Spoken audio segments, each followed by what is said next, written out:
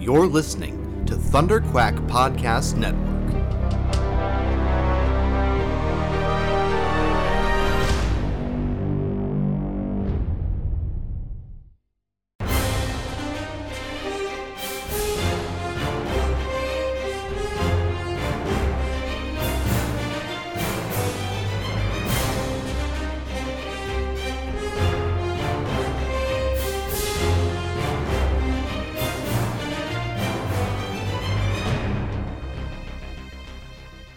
Hello there, and welcome back to Rebel Cells, the Star Wars animation podcast for the Bad Batch episodes, The Summit and Plan 99.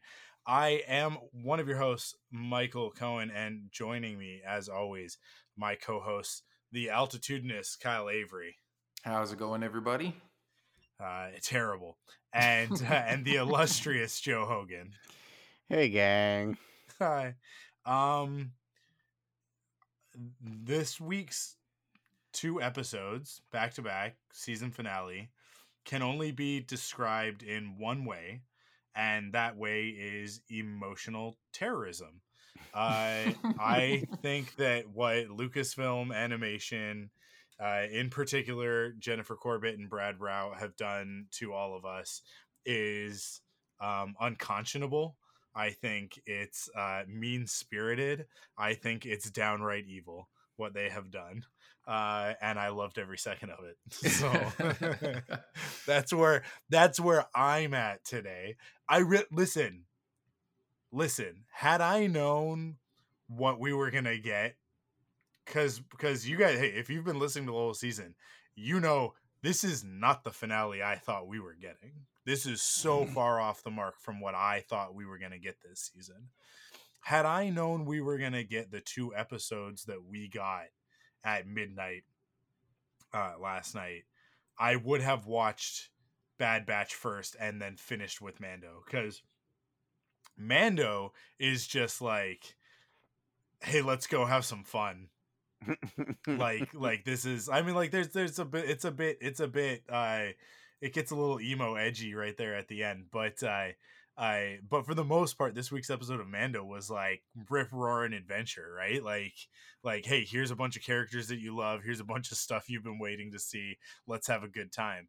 And then it ends with some foreboding and a very ominous tone, but for the most part, it was fun. Whereas these 2 episodes of Bad Batch were just like, hey, do you want to feel bad about things? Allow us to make sure that you feel very bad about things. All of that said, I'm gonna cut myself off there, and I'm gonna let Joe. I want to get your thoughts on this on these 2 episodes, on this finale. And then Kyle will go to you. So what did you think, Joe? I am not happy. And I'm sure I don't know if it sounds bratty. Look, putting aside my constant annoying give me Delta Squad begging, pleading. I don't know, man. It ended when this episode, well, when the finale, when Plan 99 ended, I just felt like, man, that sure did feel like the episode just before the finale. Mm-hmm. And now I'm just like, we have to wait probably a long time for this. I don't know. Like, it just wasn't like, a lot of it wasn't satisfying for me. Like, can we just like jump into spoilers? Is that okay? Yeah, absolutely. I don't know if I'm in denial. I don't think Tech is dead, because I feel like they spent so much work developing him, and I understand that that's kind of like a tool that writers use. Okay, well, we're gonna kill this character eventually, and the reason it'll be important and impactful is because we're gonna develop them along the way, and they're gonna get ample screen time, and you're gonna get super attached to them. But this just felt like the payoff just wasn't there for me. Like, they started this thing with him and Fee a few episodes back. I mean, really the beginning of the season. And then just like every once in a while sprinkled a little bit, and they had their little like, oh, you better come back in this episode. And then he just, didn't, and I don't know, like it's just all of So it just feels yeah, empty to me. I want to address that specifically. So Okay. I am by no means an expert on this. If you want expertise on this sort of thing, go listen to Marie Claire and Missy over on What the Force, because they'll talk about this a lot in relation to mythic storytelling. But there's an archetype, there's a trope in fairy tales called the lost husband, and this I'm not just going off the dome here. I had a feeling that this is where this was going to go, and I talked to Marie Claire about it earlier today, and really just got a confirmation from her that I'm on the right track. And she was like, "Yes, you are correct." So this is the beginning of that type of story. Something will have happened to Tech. Typically, a lost husband story is like a really good example would be like Beauty and the Beast, where you've got like the masculine character is like monstrous in some way, and it might be metaphorical, right? It might not be literally, Beauty and the Beast. Fairy tales are good because it's like on the nose, right? But I think in this way we can sort of don't. I hope people don't take my meaning of this incorrectly, but Tech's neurodivergence is something that sets him apart, right? Which in sort of these mythic archetype tropes, I think can count in a way as him being that same sort of thing. It's not that he's like, usually the trope is that they're aggressive, they're mean, or like they have some deep character flaw that they need to overcome. I think this is a modern interpretation of it. I think this is taking that sort of a fairy tale trope and turning it on its head a little bit and saying that like this this difficulty in connecting one-on-one is the same sort of thing for Tech that like the Beast in Beauty and the Beast being isolationist and aggressive and that sort of thing, right? Like these are very similar ideas, and I think that like they played that up a lot in those early moments of this of the summit before they leave, where you really honestly like you just want Tech to get it, understand, and then say how he feels about Fee. Like you're desperate for it, right? And so is she, and she's like, what are you gonna give me? But also I think that the brilliance of it and the reason why I trust what they're doing, and I don't think that Tech is dead, is that Fee actually, like, over the last couple of episodes, really like since Pabu, Fee obviously is in love with Tech, right? Like it started off as like a little bit of like a flirtatious thing, and over the course of the season they've grown together to become quite close, and in the Pabu episode like became very close, in sort of in the heat of the moment sort of thing. But Tech has a hard time expressing these things, and but Fee actually, like, she loves Tech for Tech, not in spite of Tech, if that makes sense, right? So even though he can't express how he feels, she knows that his awkwardness and his discomfort in that moment is actually confirmation that he has feelings for her. So she's like, that's good enough for me for now. Come back, right? Like that's basically where we leave it at with them. I think that one of two things is going to happen. He's either lost his memory, that could be a part of it, which would make a lot of sense with a fall, or Hemlock will turn him into something else. It will turn him into something monstrous, right? And Fee will be the character that brings him back, that like the a true love's kiss fairy tale type moment in order to bring him back from the brink of that. So I expect that we'll have a mystery bad guy show up in season 3. We won't know who it is, but we'll have a very, very heavy suspicion that it's Tech, and it will be Tech. and yeah, we'll have a helmet reveal moment, and then Fee will go after him to rescue him, bring him back from the underworld, which is sort of he's had like a metaphorical death. We think right now an actual physical death because that's what Hemlock has told us, but don't trust Hemlock. Hemlock is a bad guy. We know that Hemlock is a liar because he's kind of lying to Tarkin at points in this episode. He lies to everybody. He Yeah, lies exactly. to Omega. He Yeah. lies to Nalisa. He lies to everybody. Yeah, he is very untrustworthy. So when he throws those goggles, they recovered Tech, right? Yeah. He's fine. He's fine. I mean, he might not be fine, but he's alive. I'll say that. Otherwise, we would have seen the body. That's like that. No body, no death. And- That's and the even then- classic trope. Even then, Well, Star Wars Star death Wars. rules. Somehow Tech returned. So that's I just needed to say that because like as much as I think they did a great job in pulling off the emotional beats of this part of the story, and the Plan 99 moment in particular, I think we're kind of jumping all around because that's obviously the second episode, right?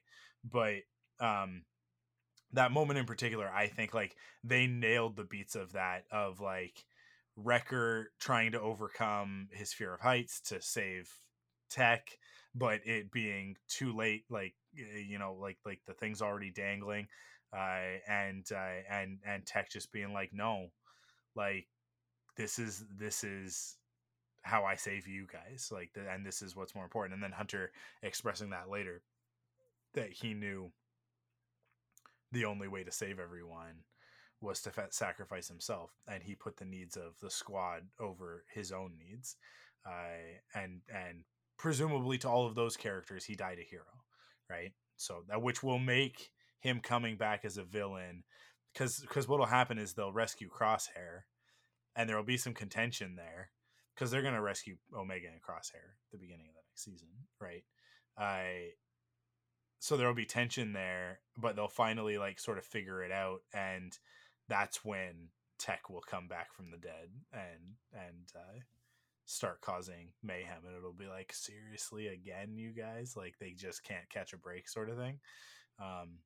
So that's my expectation. So I wasn't too broken up about it. I didn't allow myself to get too upset because I was like, this is a fake out. This is a red herring. You know what it is, though? I think for me, I just walked away from this only feeling crappy. Mhm. Like, even Empire Strikes Back, there's that, like, we have hope. This is just like, nah, everything sucks. Nothing's getting better. Who's captured, who's quote unquote dead. We don't know what we're doing. And it was just like, well, now we probably have to wait another 2 years for the rest of this. It Like, feels so a just lot. ugh. Yeah, it feels a lot more like a mid-season finale than a season Yeah, finale. exactly. Mhm. For sure. I agree with that. Like it ended, and I was like, oh, okay, so there's a lot of threads dangling here, like to the point that it is not threads; it's a whole rope, just dangling. Yeah. Revenge of the Sith had hope at the end. My God. Yeah, but I mean, I do think that there's a little bit of hope at the end. Finding out that one doctor is also a clone, I think, is a little bit of like there's something else going on from the inside, and I think she's on our side. She's like, I think that she intentionally let Crosshair go in the previous episode, but That's fine, but even that was just like, really, this is the beat we're ending on. Like, Yeah. that's weird. the moment that we're. It's weird. I don't know. I just wasn't. It's weird. I don't want to sound like a Debbie Downer because there was a lot of cool stuff in these episodes, but like, man, it just left me feeling just like, ugh. I Watched.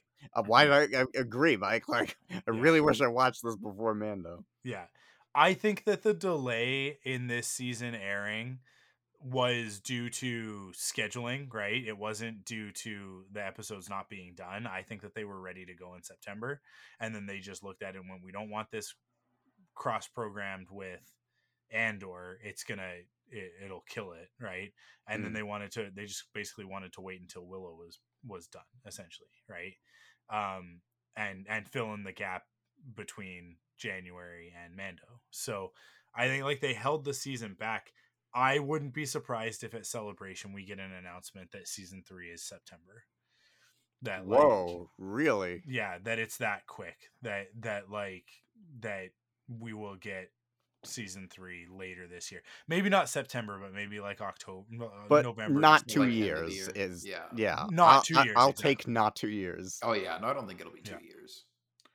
No, I don't think so. I think that they wouldn't end on this type of a note if they didn't know that they were coming back sooner rather than later. Hmm. Because it's rough, man. It is a like people are not having a good time today. There's a lot of people who are very upset about the way that this season ended, and not in like I'm mad at the show, but just in like that was a lot, like that was emotionally taxing sort of way, right? So yeah. Let me clarify before. Sorry, No, Kyle's been waiting about 40 minutes to get a turn. Let me just clarify. Like, it's how it made me feel. It's not necessarily that I think it's like bad or poorly executed or anything, because that moment where Tech makes that decision is a great moment. Yeah. And like a lot of this stuff like is advancing the story in interesting ways. But yeah, just the fact that I only felt crappy walking out of that show, it made me feel like, I was just like, I don't think I liked it. So that's it. Sorry. Go ahead, Kyle. What do you got no, for that's us? fair. I mean, it definitely was bleak. And it's funny because Joe, you and I talked about this last week, kind of predicting where this was going to go. And I was like, there's only 2 episodes left. And if they go to Mount Tantus and rescue Crosshair and rescue all the clones and get out safely, then like there's not really much story left for a season 3. So unless this is the end of Bad Batch, I'm afraid that things are going to go very badly. And boy, did they go very badly. Yeah. So I mean, obviously you get Omega captured at the end.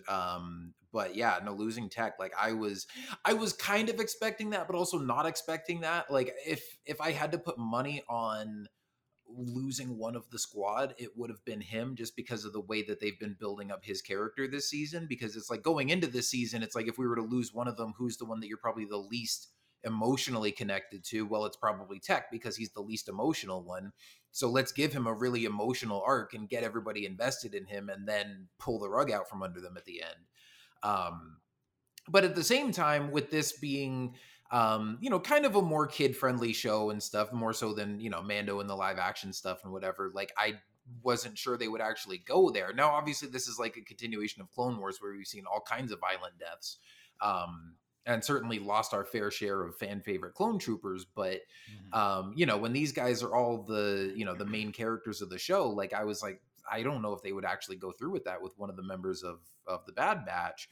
And it's interesting, like I thought about all that stuff that you were saying, Mike, and like on the one hand, I certainly wouldn't be surprised if they did all that and, brought him back, because we never saw the body and all that. But on the other hand, like, first of all, if he were to come back, it changed in some way, whether lost his memory or physically altered or whatever, and like on the, especially being like manipulated as a bad guy, I feel like that would kind of be redundant on 2 fronts, because we've already gone through having a member of the squad be sort of brainwashed and fighting them as an adversary on the Imperial side with Crosshair. And we've already been through this with Echo in Clone Wars, of having one seemingly die and then come back a while later, and he's all changed and part machine and all that kind of stuff. So I mean, there's certainly ways that you could do it differently, but I almost feel like, I don't know, for the sake of the story and sort of preserving that genuine emotion, like I'm operating under the assumption that he is dead, because like I know we didn't see a body, but he fell a long way, and that car would have then just like crashed on top of him. And I think Hemlock showing them those goggles is like, the most kid friendly way that you could show a body in that situation. So that's kind of the assumption that I'm operating under. I could be proven wrong. But a couple of weeks ago we saw, like, we literally watched as Mayday succumb to exposure, right? Like he just died from freezing right in front of the audience in Crosshair's arms. That happened in this show, right? And then was followed up immediately by Crosshair murdering a bad guy, shooting him. And the guy like fell down dead, right? Like that's and then the next episode after that involved like body horror stuff of like Crosshair being tortured, right? Like in a way that but like that's still, you're not going to show Tech's, you know, I don't broken, mutilated body smashed on the side of a mountain. I think that you're forgetting that this is Star Wars and that and that no one's ever really gone. well I don't think that that's what the outcome would have been, right? I don't think that Tech's body would have been mutilated with his guts splayed out and that sort of thing, right? He would. If I want to see that episode. If we saw his dead body would have just been a lifeless, limp body. Yeah. Right. And it would have just been really clear that like, oh, he fell and he died. But like, also, this is Star Wars. We literally watch Anakin Skywalker immolated, right? Like that's not like a, oh, hey, yeah, there's this one thing that happens in this one part of Star Wars that like, you know, blink and you miss it. No, it's like the fulcrum of the entire saga is watching Hayden Christensen burned alive while Obi-Wan turns away, right? Because he doesn't stay and watch that part, but he sees a little bit of it and is like, you know what? I'm not going to stick around for this. I'm just going to assume that you died. And then we immediately see him get tortured and put into a machine casing, right? Like it's I think all of those things that you just said are reasons why you don't think this is going to happen are things that repeatedly happen within Star Wars stories. So I don't know. For me, it's like all you did in my eyes was make my case stronger. And like your opinion is totally valid. Like you can have that perspective. I don't think that they set up what they set up with Tech in order to just toss him off a train in like what a twist. Like that's, if there's anything that we've learned from the last 2 seasons of Bad Batch, that is not how these writers operate. There's a reason why they're doing this. Like they carefully laid track in order to get us to this point, and the story's not done. It's an ellipsis, not a period. 100%, it's an ellipsis, not a period. I have no doubt in that. Like I would make a wager. That's how confident that I am in this fact. Like Tech is not gone. There's no way. Yeah, I don't know. I mean, I definitely see how there's like more story there to continue on with if they were to go that route. I don't know. For me personally, I get a little bit jaded with the continual use of like let's have the emotional beat of the character sacrifice themselves and leave you thinking they're dead, and then like a season or 2 later we'll bring them back, and I don't know. I feel like everything does that nowadays. Yeah, I'm sick of that trope, honestly. Yeah, so it's almost like again, for the emotion, like the sake of just staying invested in the emotion of the story, I kind of want that to be the end. I certainly realize that is more story they could tell there, and if they do, I hope that they do it well. I don't know. I feel like, and this has happened repeatedly in Star Wars too, where you'll have a character like Starkiller in The Force Unleashed 2 or Palpatine in Rise of Skywalker, where I'm like, when I first hear that they're bringing them back, I'm like, I don't know about this. And then I buy into the hype and I'm like, all right, I'm excited for it. And then it comes out and I'm like, I shouldn't have got my hopes up. They should have just left him dead and moved on with something else. So the one exception to that has been Maul in Clone Wars. Dude, I was just going to be like, Kyle, listen. Yeah, so as long as it's more Maul and less Palpatine, I'll let him get away with it, but we'll see.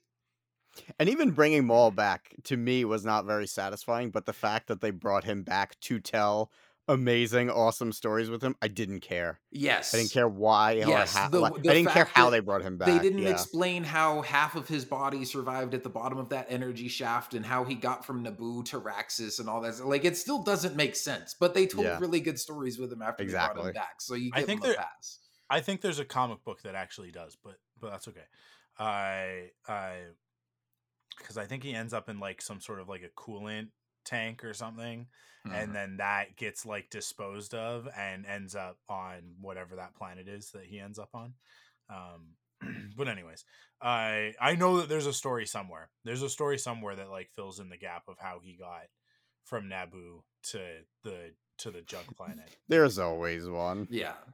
Except for Regardless, it's one how of those it's one of Maz those Kanata things got where the it's like lightsaber. this should be stupid, but the story is really cool, so I'm going to roll with it. And you Yeah. know, they turned Maul into an even cooler character in Clone Wars than he was in Phantom Menace. So, um yeah, all that to say, you know, if they're going to bring him back, there are ways that you could do it right and make a really cool story out of it. And I trust that they would do that. I mean, you know, especially cuz, you know, the emotion of the group is there, and I think you know, and like you said, with with Fee, and they're like, there's still more story to play with there. Um, but I don't know. It's just, when you get invested in these characters and then feel those emotions with them of losing one of the squad, and then go through, oh wait, he's not really dead, it was a fake out. I don't know. To me, that just gets kind of tiring. I don't think that it'll feel so much as like he's not dead, it's a fake out, as much as it'll be like, oh my god, like fate worse than death. Like what have they done to Tech, right? Like who we just created this deep emotional attachment to, and then they're gonna have turned him into some sort of a monster that um I think everybody else will be like, well, there's nothing we can do about it, right? Like Hemlock has done something worse than killing him, right? So I think that there's good emotional stuff there to deal with. And then on top of that, if it is a lost husband story and they do continue down that path, and Fee is the character that actually is the key to bringing him back, I think that that's worth telling, because that is not the sort of thing that we are used to getting in Star Wars, right? Like, and usually it's done in a way that is very unsatisfying, like at the end of Rise of Skywalker, right? Or it's like, Rey does basically bring back Ben Solo, and then he just straight up, he just dies. He just poof dies for no reason. And nobody gets a happy ending and everything sucks, right? But I think that there's an opportunity here to do something different with Tech's character. So I don't know. I trust them. I trust them entirely on this, that there's a plan here, because they put way too much effort into this character over the course of the last few episodes of the season, the second half of the season, really, to just use it as like a cheap ploy. Because I don't think there haven't been other cheap ploys in the entire series, right? Like 2 seasons worth of episodes, they've never done that. They've never resorted to that sort of storytelling. I don't see Jennifer Corbett doing that now, right? Like just as like let's make it a season finale by doing X, and then ending on that. It just like everything that I've ever heard her and Brad Rout say in interviews and press junkets and stuff, it doesn't vibe to me with the way that they tell stories. This is a setup for something bigger. And the other part of it is that this is a catalyst for Hunter's story, because Hunter needs to hit rock bottom before he can bounce back and become the leader that we need, that's going to contribute to the formation of the rebellion, right? Because right now he just, like, everything that happens, he keeps running and hiding. That's where this is at. And I think the fact that he has his little speech where he's like this has shown me, what I can't remember exactly what he says. It was 1:00 in the morning, but he says something along the lines of like this is, like this is a turning point for us. We need to make a decision. And he kind of says to Omega, it's like, we could go to Pabu and we can live our life there, is that what you want? And she says yes. And he's like, then that's what we're going to do. Right. And that is, I thought that was when he started in on that speech. I thought he was going to go a different way. I thought that was going to be the beginning of like the galaxy has changed. There's only one thing left for us to do, and that's fight. Right. But he's not there yet. And so to me, it's like there has to be another piece to this. I mean, obviously losing Omega then is going to push him into a position where they take the fight to Hemlock, but that has like an endpoint, right? And that endpoint is rescue Omega and then we're done. But I think that it'll be like a rescue Omega, get Crosshair as well. Potentially take this other what's the character's name? Is it Kerr? Is that the name of that character? The other clone, the other female clone. Yeah. I think that's her name.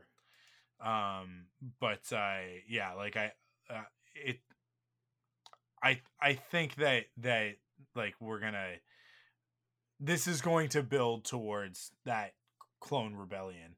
That again, the conversation that Tarkin has with the other Imperial leadership around that table is pointing towards that fact. Like they wouldn't call out like, don't you think that if the clones find out that maybe they'll like band together and do something about it? At which point is like they already have and we're dealing with it, and it's like, oh no, you guys don't understand like how many of them there are and what's going on. So yeah, like it's very obvious that it's building towards something, and we're just there's just a little bit more that needs to build towards it. I think. I don't know. I think we expected that it was coming before the end of the season, but Kyle, like you're right. You know, like there's still a lot more story to tell there. But yeah, I don't know. That's my take on it. I think we can all agree on 3 points. Saw Gerrera sucks. Turns out Sid sucks. And we do not deserve AZ. He is precious and needs to be protected at all costs. Yep. Yes. I think all 3 of those things are objectively true. And we knew that something was going to happen with Sid this season, right? We've been talking about it since the beginning of the season, that there was going to be some sort of a turn. I was pointing towards it going the other way, but I don't think that I accounted for what they were going to do with Fee. And I think that was the variable that I wasn't paying attention to. And once they started going down that route with Fee and Tech, I should have sort of come back to no, here's the thing.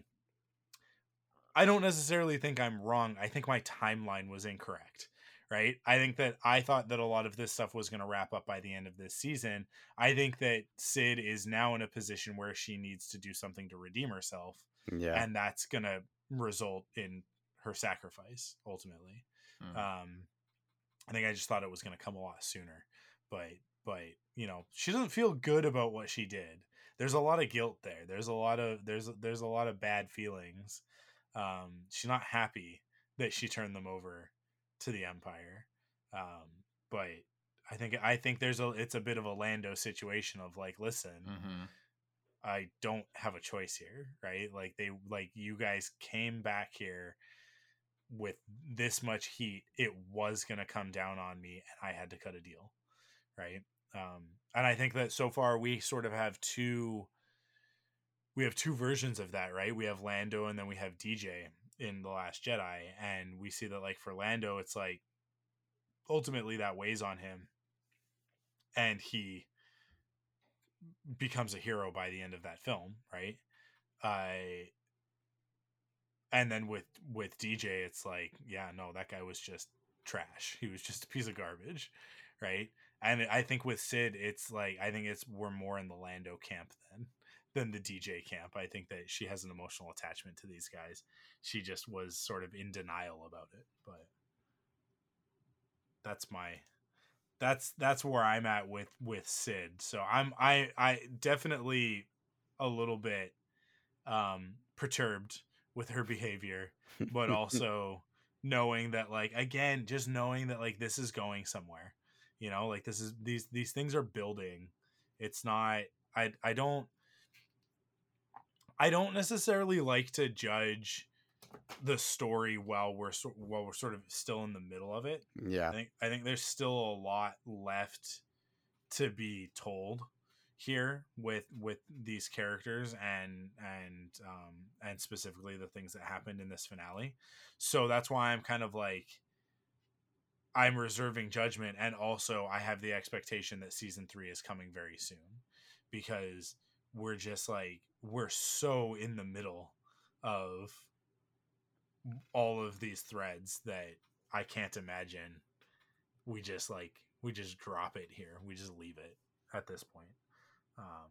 I'm pretty sure. Yeah. I mean, maybe I'm remembering it wrong. I'm pretty sure there is a Bad Batch panel at There is. Celebration, right? Yeah. There Okay, is, yeah. And I think it's more like a look back at season 2. So it's not necessarily going to be like showing off a whole bunch Oh, of stuff come from on, season Kyle. 3. But I would, Yeah, I would this- assume that that's where they're going to announce Yeah, season right. 3. Yeah. So- They did not announce it this morning because they are waiting to announce it at Celebration, because that's like, we're talking about, like, it's like a week away, right? Is that Yeah. true? Is No, that, that's is that that, right? all God, I'm saying. don't all I'm remind saying- me. All I'm saying is it's not a whole panel dedicated to season 3. It's mostly going to be them looking back No. on season 2. But Of course. I'm sure they're going to have some season 3 But stuff at that's- the end of that. But that's exactly how Dave did it for every single one of his Clone Wars panels. Yeah. So,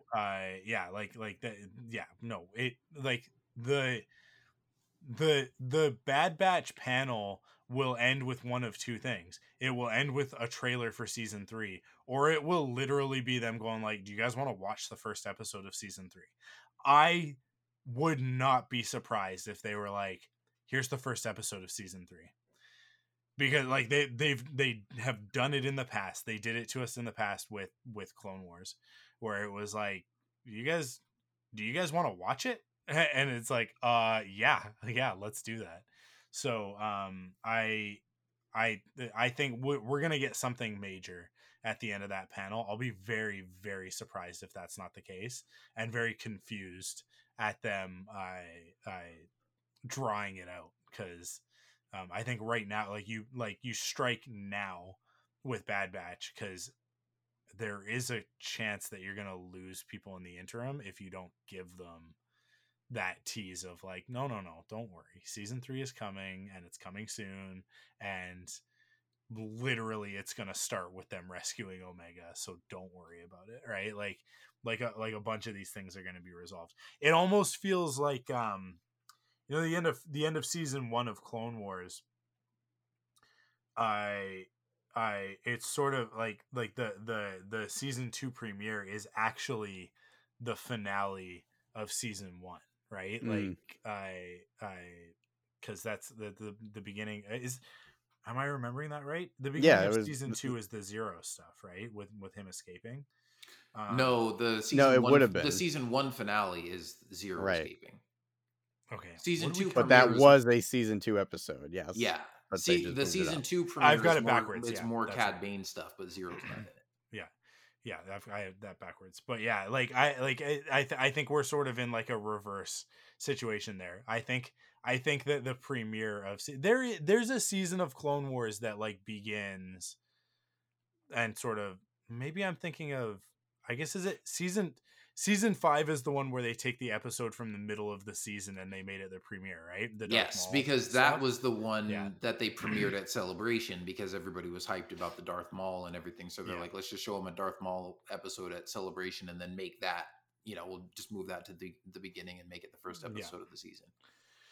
Yeah, so I think that we're in a similar situation to that, where it's going to be like, no, like, we're going to resolve a bunch of these season finale issues in the first episode or 2 episodes, like 2-part episode of season 3. But and I would be it'll be the very sort of thing where you could watch, surprised if like, that was you could I would be surprised if that was the case, if they rescue Omega and Crosshair that quickly. Because I think, at least, I mean, the way I read it is, it seems like they're setting up for, some of sort of the week to week missions that we've seen, for some of these one-off episodes are maybe going to be them, tracking down leads, looking for clues, trying to figure out where Omega is. Also, I wanted to ask you guys on that note, because they have no idea where Mount Tantus is, or that, that's where the like Advanced Science Division is based or whatever. But didn't they go to that planet to rescue Gregor back in season 1, or am I remembering that wrong? Different planet. Yeah, Hemlock Different isn't planet. operating out of Tantus, right? Like, there is stuff happening on Tantus, and the end of this episode sort of like pointed at that. But Hemlock is also like, his stuff is happening in a different location. So like the TK stuff is happening on Tantus, but Hemlock has another base somewhere else. And so that's where they were trying to get to at the beginning of the summit. Like, they're trying to track him back to that location. They don't know. No, I thought they were still Tantus trying to is track part him of to it. Tantus, because that's where like the No. Zillow Beast is. That's where Crosshair's being held. Like, that's where everything's No, going. no. See, like, this, it's confusing because the Zillow Beast is not being held on Tantus. It's that other location. I can't remember what the planet was called, but No, talked wait, I about was going to this. say Wayland, but Wayland is Tantus. That's where Tantus is. But we there is we another talked about planet. this a few weeks ago, I think, when you weren't on the episode, Kyle. There's a second planet that Hemlock is operating out of. I'll see if I can look it up, but I don't think there's no databank entries or anything on any of this yet. But, they actually released all the episode guides today. I don't know if you did guys they? saw that. Yeah, Oh, there's okay. episode guides for everything now. Kyle, to your point, I kind of agree. I think at this point, because like Tech is such a critical member of Bad Batch, like when Echo left, I mean, we kind of complained a lot in season 1, like, what is Echo doing? He's just like the secondary Tech, but Tech is like better at all of those things. Now that Tech is not there, I want to see them struggling without his expertise, because he was like, the what was that guy's name from Mass Effect? Morden. He was like the Morden of the team. Where like had to be me, right? Otherwise somebody would have gotten it wrong. Let's see them get it wrong. Like, I would love to see that. I'd love to see them struggling to figure things out. That I wish Tech were here. This would have been done in 2 seconds. yeah, I think that'd be cool. I think that would set up some pretty interesting storytelling stuff. Yeah, I do wonder too if with Tech gone, if Echo is going to come back and be, sort of a more permanent member of the squad again, or if he's going to go back with Rex, or if he's going to kind of bounce back and forth. Because I thought of that too, where it was like, at the beginning, once Echo joined the squad, it was kind of like, okay, well, what's the difference between Echo and Tech? Echo's got a Scomp Link arm and he can hack in and, slice computers and stuff, but like Tech can already do all that. And so I was like, oh, so maybe this is what they were doing is, again, remove Echo for a little while, get you emotionally invested in Tech, and then, give you that gut punch moment of losing Tech, and then bring Echo back to kind of fill that hole in the squad. And it doesn't feel so redundant. So I wonder if, if that's where they're going to go moving forward with next season. But obviously there's still going to be a lot in play with, with Rex and the other clones. And I think, Echo is certainly going to be sort of their link to that, if not going off and being with those guys all the time. It is funny how often Rex is just like conspicuously absent, where every time they bring him up, he's like, oh, Rex is on another mission. And I'm like, are we going to like, I can't like, it almost seems like he's saying that like it's supposed to be important. And I'm like, are we ever going to see any of these Rex missions? Like, is that all? Like, are we supposed to know where he is right now? Like, is that building to something, or is that just an excuse for why Rex isn't in this episode?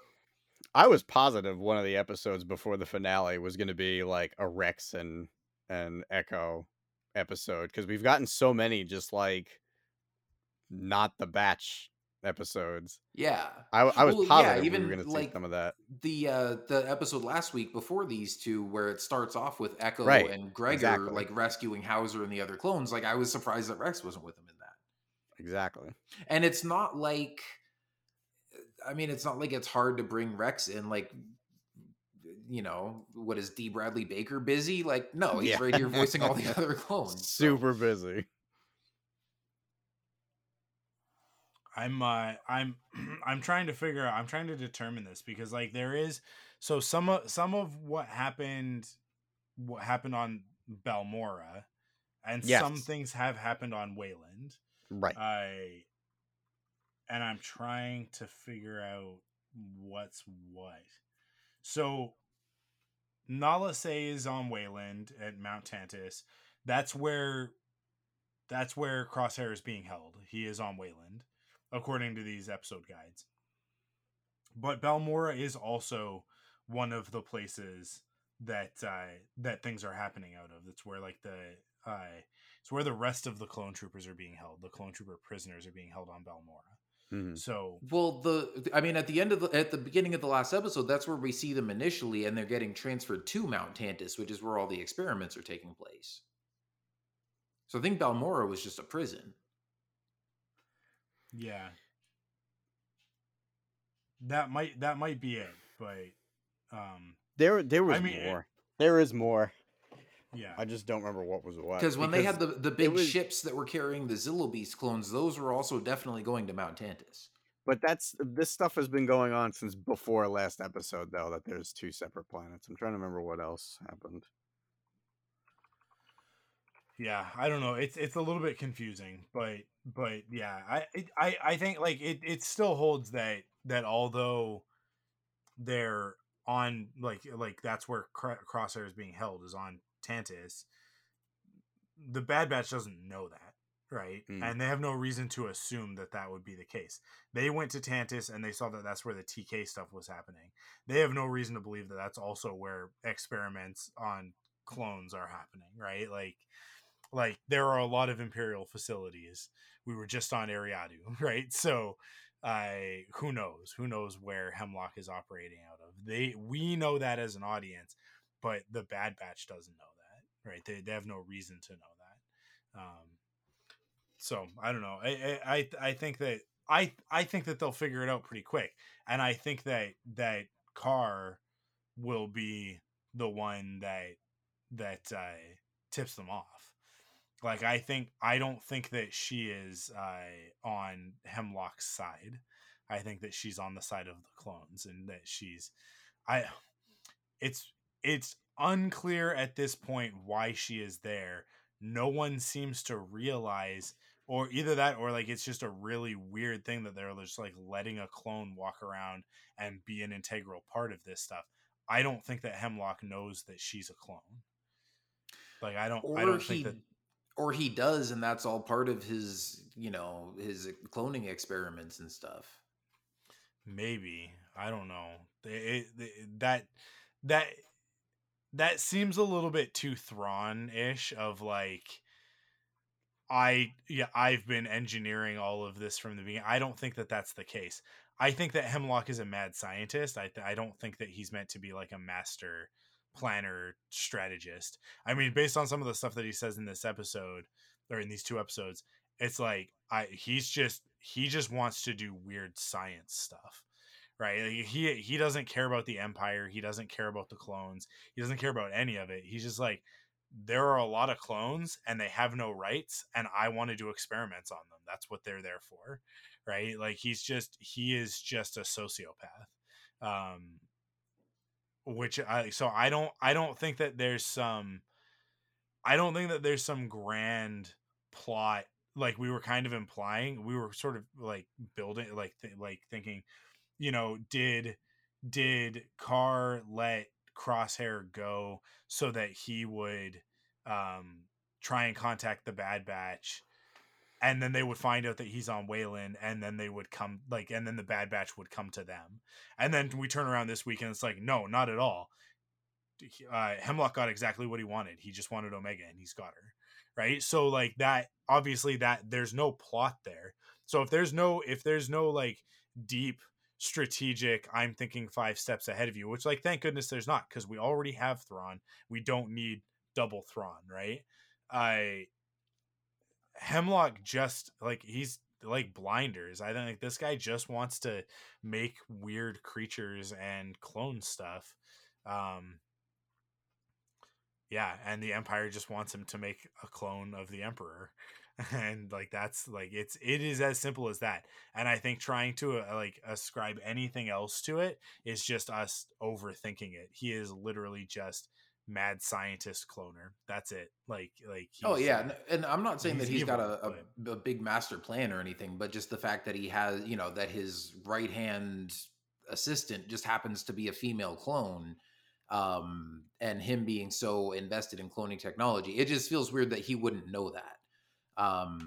No, it also could be possible because, like, obviously we all didn't recognize it. I was starting to realize the more I heard her talk, I was like, is that the same voice actress as Omega? Because, like, she has the same accent and, like, kind of sounds similar, but I didn't put it together that, oh, she's also a clone, like, because I didn't think they were going to go that way. She's Other also people- the only other clone that says Omega. Everyone else Yeah, says I Omega. think that was what it was. It was the way that it was, like, in one of these two episodes, the way that she said Omega or the name of one of the other characters or something. I'm like, that sounds a lot like Omega. But again, I was just like, that's a weird coincidence. I wasn't like, oh, she's a clone. So I mean, if she other people put this together a couple of weeks ago, and like I was talking to folks about it, and yeah, like Candace from Geeky Waffle and I were talking about it because I was like, I don't know, I got like a vibe between Carr and Crosshair. I think that like, she's into him, and Candace was like, I'm pretty sure she's a clone, so that would be weird. And I was like, I think that that's weird. Like I think that's a stretch. But then obviously it's like, nope, she was right. I was totally wrong. I'm just confirming that she is the same. It's not. It is a different voice actor doing Emery Carr. Keisha Castle Hughes does the voice of Emery Carr. So, yeah, but obviously, Omega and Carr are similar, but it's in the same way of like, Daniel Logan playing Boba and then D. Bradley Baker playing the clones, right? So yeah, no, of course. I looked at the credits at the end of the episode and I was like, oh no, I guess it wasn't her. But definitely noticed that similarity in the voice. That was the only thing that maybe could have tipped me off, but I still hadn't connected those dots. So all that to say, if she had most of us fooled, she could have Hemlock fooled too. But also, again, with him being as invested in this cloning stuff as he is, I don't think it would take Thrawn level genius for him to sort of piece that together, or to, maybe he knew that from the start and that's why he placed her there, or maybe he has her brainwashed or she's part of his experiments or something like that. So I don't know. Yeah, I don't know. I don't think so. I don't think Hemlock is I think he's evil and I think that he's a scary bad guy, but I don't consider him like a mastermind of any kind. So I don't think that he knows what's going on. I don't think that he realizes that Carr is a clone. I like that the way, and also like the way in which they revealed her in this episode. And I mean, like it's a little bit of a Clark Kent Superman sort of thing of like she takes her glasses off and it's like suddenly we're supposed to understand, and it's like there are other context clues that made it very clear, but I mean, she says, "I'm your sister," so that I didn't think she looked that much like Jenga. That's the thing, is that like Yeah. I think that there's an aspect there of like, why would anybody assume that she's a woman, right? Like, so I think that she's a Kaminoan clone, and that like she's managed to infiltrate this stuff as part of like a Kaminoan contingency plan of some kind. I think we'll see some interesting stuff next season with her. Otherwise, why end the season on that reveal? It's kind of conspicuous in that sense. So I don't know. That's where I'm sitting with Carr and all of that, is like this is like the ace up our sleeve, and this is how Omega and Crosshair are going to get out of this. is that Carr has free reign and is going to be like, Omega, like just go along with things. If you cooperate, everything will be okay. If you fight him, it's going to go badly, and I'm going to contact Hunter, and like we're all going to get out of here together, sort of thing. That's my guess. That's what I think is going to happen. But I guess we'll just have to wait and see. Yeah. I will say I am very much looking forward to seeing the dynamic between Omega and Crosshair next season. Now that he is sort of back on their side, and much like this season, we got to see a lot more of the relationship develop between Omega and Tech that we hadn't really seen before. Yeah. We already know she's tight with Hunter and Echo and Wrecker. But just like we got to see that sweet bond between her and Tech form, I think we'll see a lot of that next season with her and Crosshair, especially because even from the beginning, like in the first episode, when Crosshair was like wanting to follow Imperial orders and everybody else wasn't, Omega was the one that was like sympathetic towards him and was like, I know why you're doing this and it's not your fault and all that kind of stuff. So, and I'm sure he's still got some stuff to work through. And just because he decided, you know what, screw this, I'm killing this Imperial officer that doesn't care about me. It's not like he's going to be all sunshine and rainbows all of a sudden. So, I think there'll be some good like emotional stuff between the two of them next season. Yeah, totally. Cool. Well, any other thoughts? Any final things that anybody wants to get in here before we wrap it up? I guess 2 quick little things. Number 1, hey, Krennic. That's neat. Yeah, that was cool. Yep. And the other thing is, so I'm clearing up what my confusion was by kind of cycling through Wikipedia a little bit. The Imperial base on Darrow is the Stormtrooper training facility that Gregor was helping train Stormtroopers. That was not a prison. He escaped. He just deserted at that point.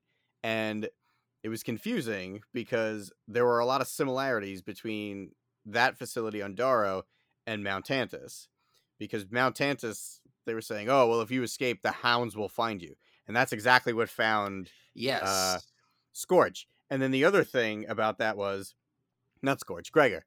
But the other thing was, the first time we saw Scorch, he was stationed on that base. And then the next time we saw him, it's on Mount Tantus. Yeah, and both of those places look very, very similar. And when Crosshair was in Mount Tantus, they threatened him with like the dogs will find you and everything, like we saw with Gregor. Okay, so that's where my confusion was. Okay, so me too. So I'm with you. The facility with Gregor was not Mount Tantus. It just looked like it and operated the exact same. Correct. It is a Galactic Empire training facility located on the planet Darrow. Okay. Because this season, like the only place we see all the clone commandos is on Tantus, and so I was like, "Wait, Gregor was a commando. He escaped. That was from Tantus, right? That's where the clone commandos are at." Right. So. Also, they scaled a mountain to get. Yeah. No, I remember. Like it was very similar looking terrain and everything. So okay. So what we're saying then is that the Bad Batch has never been to Wayland. Yes. Okay. I think so. Yeah. Okay. I'm glad we solved this mystery. And I think on that note, we're gonna wrap it up for the season. I'm not 100% sure what my plan's gonna be. I mean, obviously we've got Force Perspectives going right now, with Mando, and that's gonna carry us through to the end of April. And then in May, we will get Young Jedi Adventures. It's still unclear. I think maybe we're getting the whole season at once, because it is a kid's show. So I think that they might distribute it in a different way. I don't think it's going to be appointment television, week to week. I could be wrong though. So we'll see how that goes. We will cover Young Jedi Adventures in some way, but I kind of need to wait and see what the format of the show is before I determine what that's going to be. There are some shorts that they just released, and since this is a Star Wars animation podcast, I just have to mention that if you go to the Disney Junior YouTube channel, you can see them, and they are as adorable and fun as I think you would expect, as I hope you would expect. Here's the thing. just because we're going to cover them on the podcast does not mean that they are going to be interesting Star Wars. This is Star Wars for toddlers, guys. So just set your expectations appropriately. This is even a step lower on the rung than Lego Star Wars stuff. This is literally just like silly adventures with some Jedi in the High Republic. One of them happens to be a blue Ewok. If that doesn't set your expectations at the appropriate level, I don't know what will.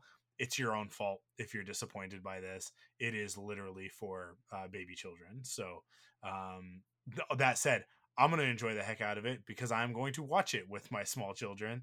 And I think that they're going to like it. So yeah, I don't know. I'm really hoping that I can convince Kara to come do episodes. That'd be cool. But that's going to be up to her. That's totally her choice. So yeah, and if that is the case, they will be very short episodes, no longer than 15 minutes, but we will do something. So if they're 15-minute episodes, which I think is probably what we're going to end up with on this, is that they'll be like, because that's what a lot of these preschool shows are, is like little 15-minute episode stories. They might be like grouped together in twos, like to make like a full episode, because it is going to also be on Disney Junior, which is a television station, so they'll want to fit it into a 22-minute block. But I don't know how it'll be released on Disney Plus, because it's simultaneously on Disney Plus. So that all comes out on May the 4th. We'll be back at some point. We might just do a whole episode to just talk about it, and I'll bring on a guest. When is I'm sorry, Mike. When is Star Wars Visions dropping? That's also May 4th. Yeah, cool. Yeah. So yeah, we'll also be back for Star Wars Visions. That would be the next thing. I think what we will do is we will break down Star Wars Visions episode by episode and go through it. We didn't really do that with season 1, and I kind of regret it, because I think there's a lot of good stuff in there that's worthwhile talking about. I don't even think I'm on that episode, right? No, it was me, Joe, and Jason. Yeah. So yeah, we'll with these new ones, we will do that, because I think there will be even more diversity in the types of stories, because it's not just all anime. It's not all Japanese. It's from studios all over the world. So I think it'll be not to say that season 1 of Star Wars Visions isn't interesting.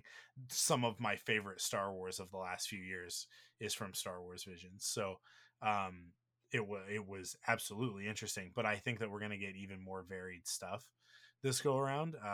And I think we might get some longer episodes as well.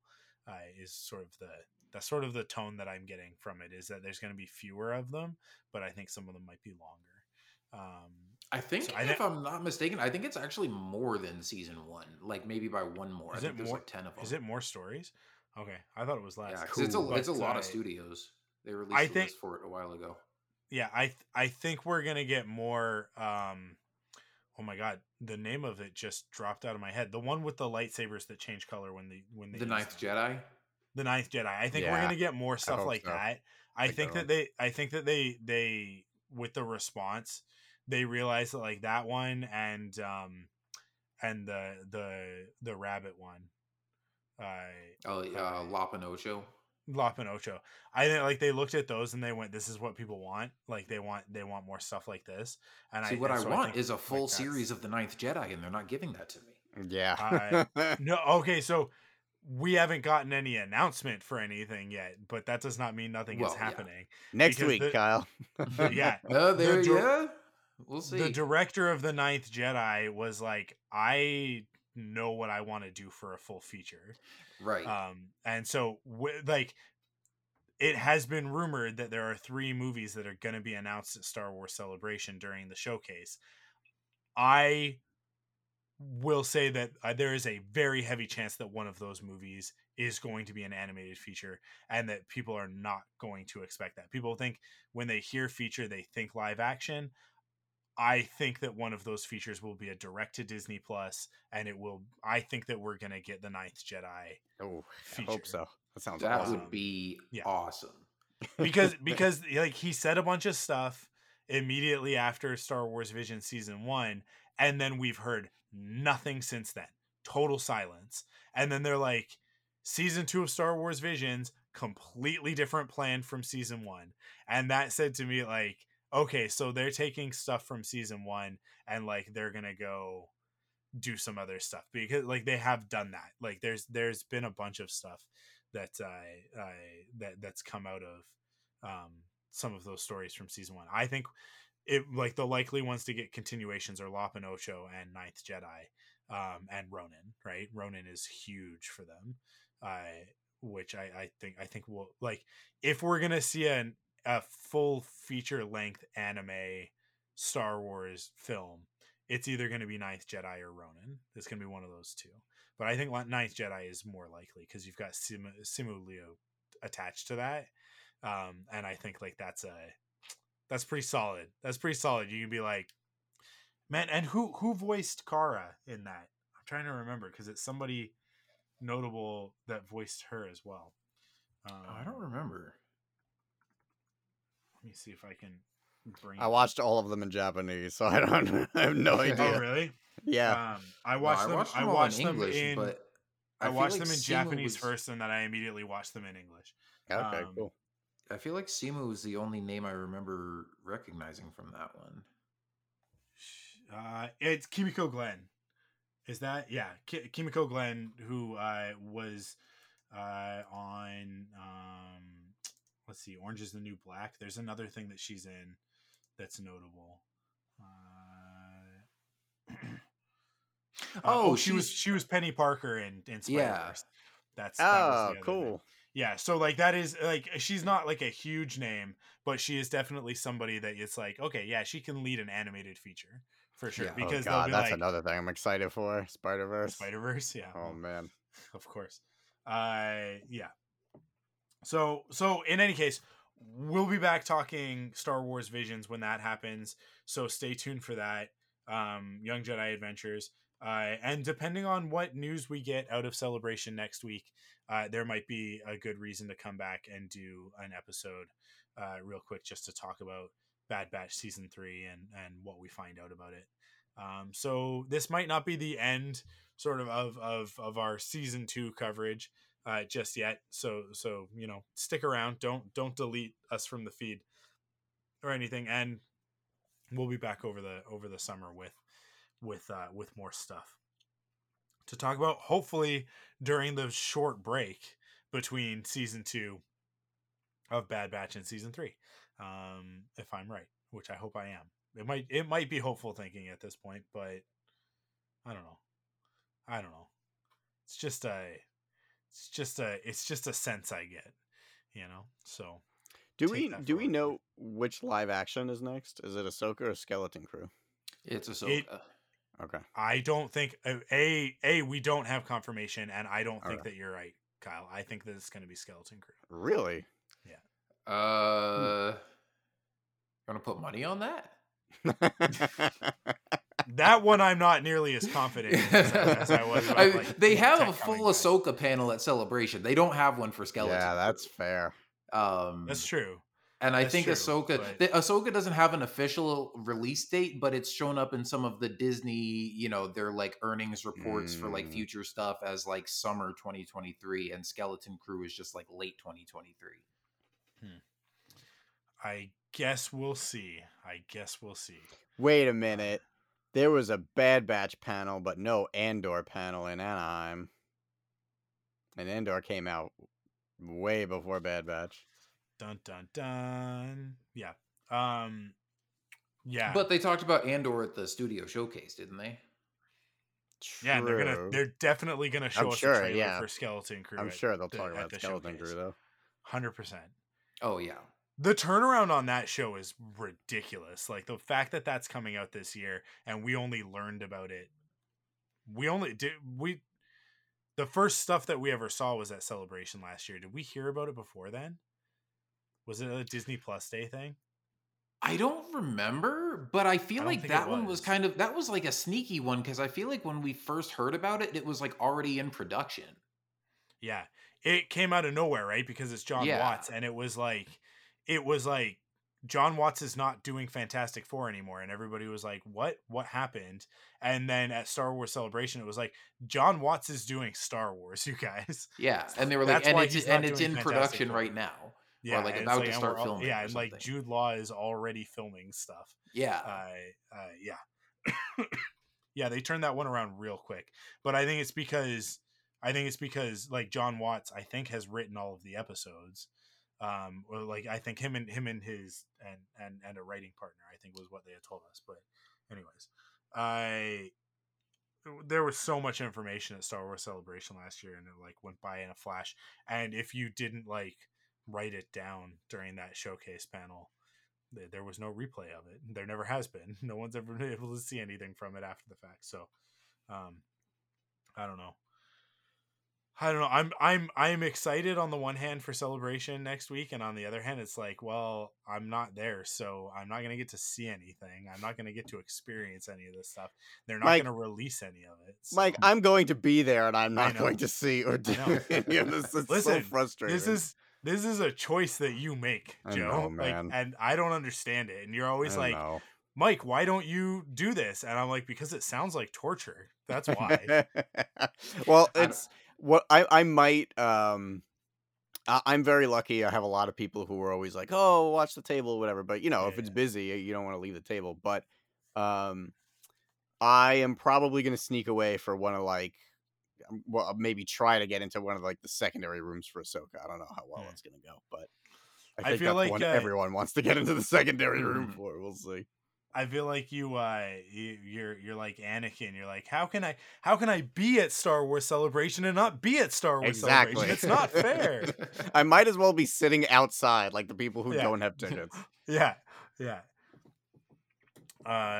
Excellent. Okay, cool. On that note, thank you everybody for listening. Thank you, Joe and Kyle, once again for joining me to talk about Bad Batch. This season, it was great fun, many happiness, and so much joys. So thank you for all of that. Been a fun ride. And thanks everybody for listening all season. And we'll be back soon with more Star Wars animated content. In the meantime, head over to Force Perspectives. Make sure you're subscribed over there to get our Mando coverage. Joe will be on this week's episode, and then starting next week, I will have guests for each episode because Joe's abandoning me to go traipse around Europe like some sort of a dandy boy, riding trains and whatnot and having scones. I assume I need to become a worldly man. Yeah. All right, a man of the world. So have fun with that, Joe. But yeah, make sure everybody go and subscribe to Force Perspectives for all of our Mando coverage and more Star Wars stuff and all of that sort of thing. And yeah, thanks for listening. We will catch you on the next episode. Looks like Bad Batch is blasting off again.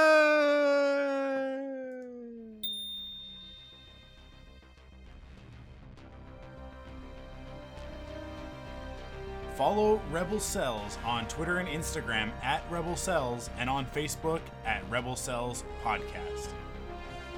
You can support the podcast in 3 ways. First, by going to the podcast service of your choice, leaving a rating and review to help others find the show. Second, by heading to store.thunderquack.com to pick up some merch. And last but not least, by heading to patreon.com/thunderquack and kicking in with your monthly pledge of support to get cool rewards like exclusive podcasts and more.